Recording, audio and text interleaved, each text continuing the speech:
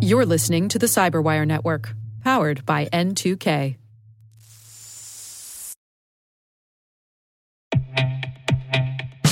And now a word from our sponsor, SpyCloud, the leader in operationalizing cybercrime analytics. Traditional threat intelligence is a thing of the past. Cyber criminals are stealing vast amounts of credentials, session cookies, and financial data every day, and it's hard to keep up.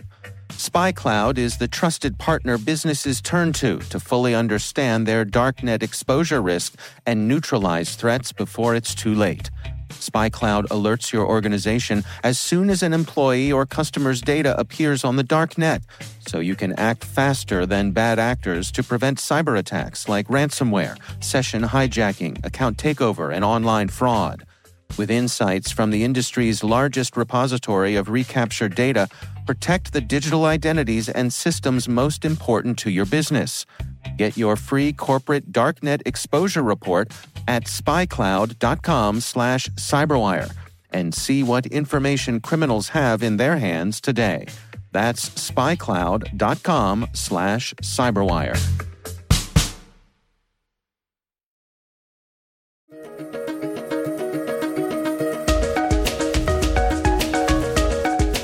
Hello, everyone, and welcome to the CyberWire's Research Saturday. I'm Dave Bittner, and this is our weekly conversation with researchers and analysts tracking down the threats and vulnerabilities, solving some of the hard problems, and protecting ourselves in a rapidly evolving cyberspace.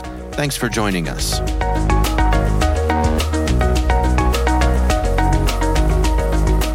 We had actually all been in a training doing heap exploitation the week before this vulnerability was announced. And so as soon as we saw a major heap vulnerability come up, we all wanted to take a look and actually try to use what we had just learned and write this exploit. That's Ryan, a security researcher at Bishop Fox. He asks that we not use his full name. The research we're discussing today is titled Building an Exploit for FortiGate Vulnerability, CVE 2023-27997.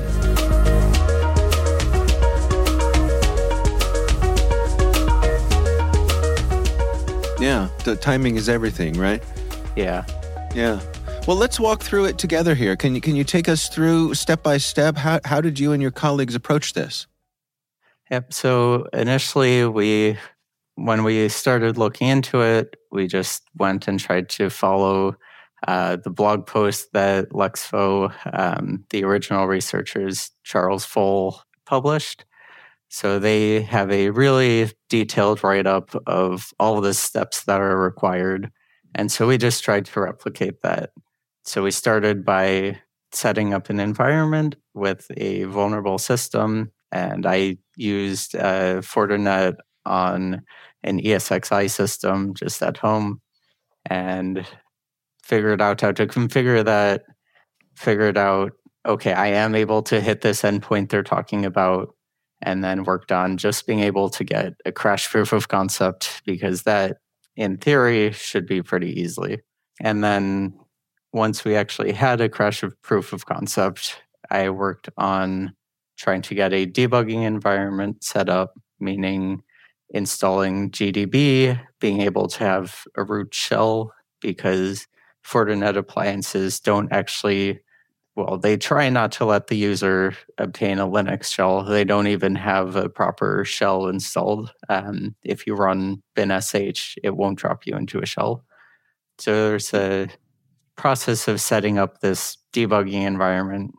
And then once we had the debugging environment and we had something that could at least cause us to crash, then we could continue on with writing the rest of the exploit. Well, let's back up just a little bit. I think, as you pointed out in the research here, that this bug is a heap-based buffer overflow. Can you describe that to us for folks who may not be familiar with that? Yeah. So in most programs, you have two areas that you store data. One area is the stack, which is typically for temporary things. Maybe it's only used for the lifetime of a certain function. But if you want something that's kept around for a long time, or maybe you have a lot of data, you'll allocate in the heap. And so the heap is just a big area of memory, and you have a code that will manage this area, and you can request, okay, I would like 1,000 bytes, call a function, and it will return a pointer to an area where you can use 1,000 bytes. And then when you're done with that area, you say, okay, I no longer need it, free this area, and it can then be reused. And so with a Stack Overflow, there's a lot of other program state that is stored on the stack. And so if you're able to manipulate that, it can often be pretty easy and pretty deterministic how you would turn Stack Overflow into a full exploit. But on the heap, there is a lot of other stuff that is using it. It's a lot less deterministic, and there's a lot more work that needs to be done to manage the layout of the heap. And there's less program state that's directly usable to get code execution. There's often a lot more setup and crafting fake objects and a lot more really deep stuff that you have to do to actually get a successful exploit. Well, walk us through, how did you trigger your first crash? Yeah, so the actual bug relies on a difference between using two definitions of the size of the request that you're sending. So one definition is just the length of the request. It's a string, so it can check how long the string is.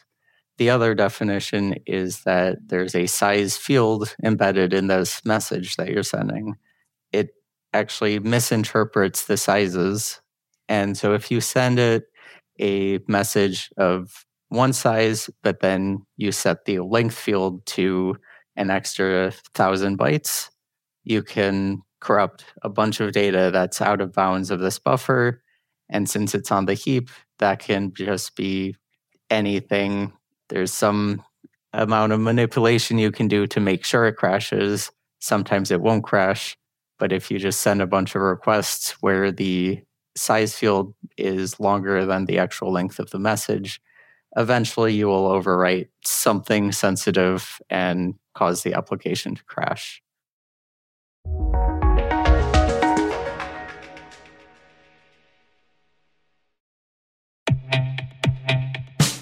And now, a word from our sponsor, 6sense.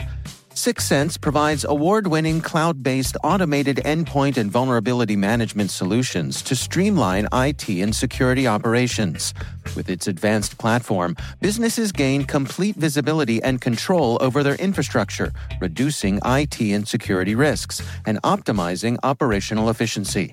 With 6sense, you'll get real-time alerts, risk-based vulnerability prioritization and remediations, and an intuitive automation and orchestration engine so you can focus on your core business goals, confident in the knowledge that your enterprise is secure, compliant, and running smoothly.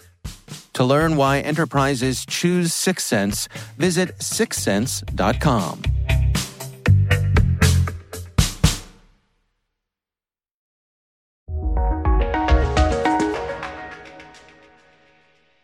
So you achieve your first crash here, then what do you set out to do next? So once you're able to achieve a crash, you want to start to make this a more controllable crash. So instead of writing to some unknown area in the heap, you want to actually know that immediately after my buffer is some object where there's a field that would be useful to overwrite.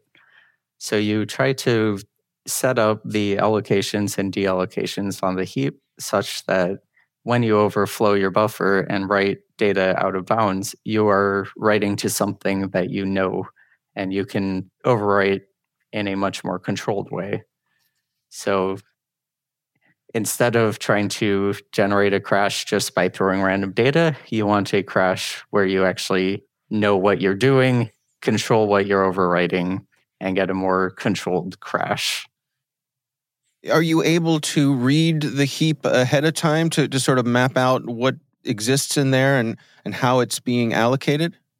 No. So in this case, you would rely on knowing how the program works and understanding that even though it can feel non-deterministic, there is a level of determinism where you can control exactly which data you're sending and know that if I send this data, this will be the actual layout of the heap. So in this case, each time you make a request, there are two buffers that get allocated in this region that you're manipulating. And the first buffer is a structure that is set up for the SSL context. And the second buffer is a structure that contains your actual data. And through a bit of manipulation, you can swap that order so that you have your buffer followed by this SSL structure. And as long as you do your best to minimize any other noise and control the exact allocations that are occurring, you can make sure that you'll reliably have this layout. What is your ultimate goal here in this exercise? What are you looking to achieve? So the ultimate goal is remote code execution. And with this specific setup, there's a pointer in this SSL structure that is a code pointer. And you want to overwrite this function pointer so that when it gets called, it jumps to code and you can hijack that code flow and obtain and use it to then create a ROP chain and gain arbitrary code execution. And so ultimately, how did you end up doing that? What were the rest of the steps that were necessary here? So we use this function pointer to make a call to adjust the stack pointer to the beginning of the SSL structure. From there, we were able to have sort of complicated ROP chain that adjusted the stack pointer a few more times until it eventually pointed to data in our initial buffer, which we entirely control.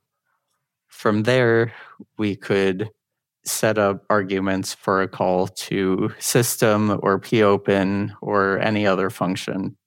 And we could use that to basically run arbitrary commands. And because, like I said earlier, Fortinet doesn't actually have a bin sh or a shell, we were able to use the node binary. So it does use node for a web server. And we were able to create a reverse shell with node where we run node from exec. I believe we used exec L specifically. Now, help me understand here, because one of the things you point out in your research is that the heap was not mapped to be executable, so you had to get around that. Are there particular details you can highlight with that part of the process? Yeah, so typically if you do have controlled writable and executable memory, you're able to just directly jump to that code. So instead of doing this complicated ROP chain, we would just set the function pointer to point to data that we control and execute it as code. But in this case, we have to do this more complicated setup where we point the stack pointer to data that we control. And then we're able to reuse different parts of the binary that is already in memory and executable. And we essentially run the last couple instructions of a function and then let it return. And then it'll jump to the next address on the stack, which we also control. And you keep doing that and building up these little ROP gadgets, these gadgets that do one small operation. And by combining a bunch of these gadgets where you're reusing code from the existing executable in memory, which is mapped as executable, you can actually still obtain arbitrary code execution. What was it like for you and your colleagues when you ultimately achieved what you'd set out to do here? I mean, it sounds to me like this journey was fun. What was the payoff like in the end? Yeah, so it's, of course, always exciting when you get that first connect back with your reverse shell.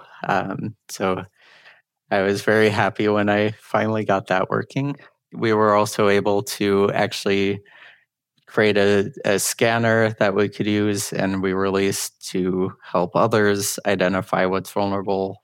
And the payoff for the company was, of course, that we could go test on customer systems and say, hey, you're vulnerable, here's proof, and get people to patch. So there's really a lot of, for my team, it was mostly just really exciting, but for others, there was definitely a positive impact on their security awareness and posture.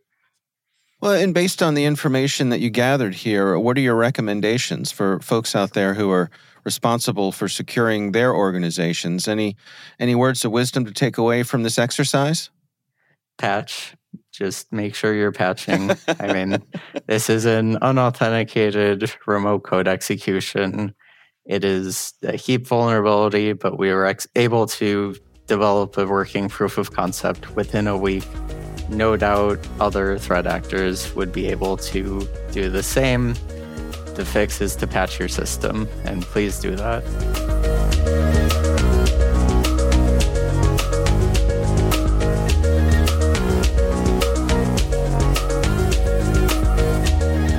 Our thanks to Ryan from Bishop Fox for joining us. The research is titled Building an Exploit for FortiGate Vulnerabilities, CVE 2023-27997. We'll have a link in the show notes.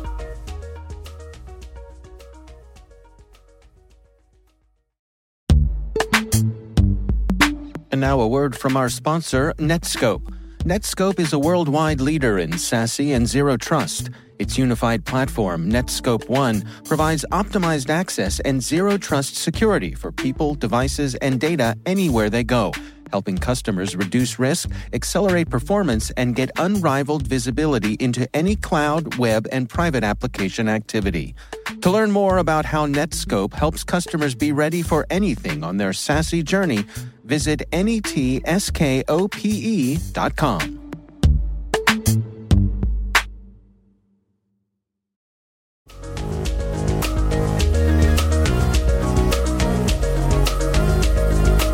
The CyberWire Research Saturday podcast is a production of N2K Networks, proudly produced in Maryland out of the startup studios of Data Tribe, where they're co-building the next generation of cybersecurity teams and technologies. This episode was produced by Liz Irvin and senior producer Jennifer Iben. Our mixer is Elliot Peltzman. Our executive editor is Peter Kilpie, and I'm Dave Bittner. Thanks for listening.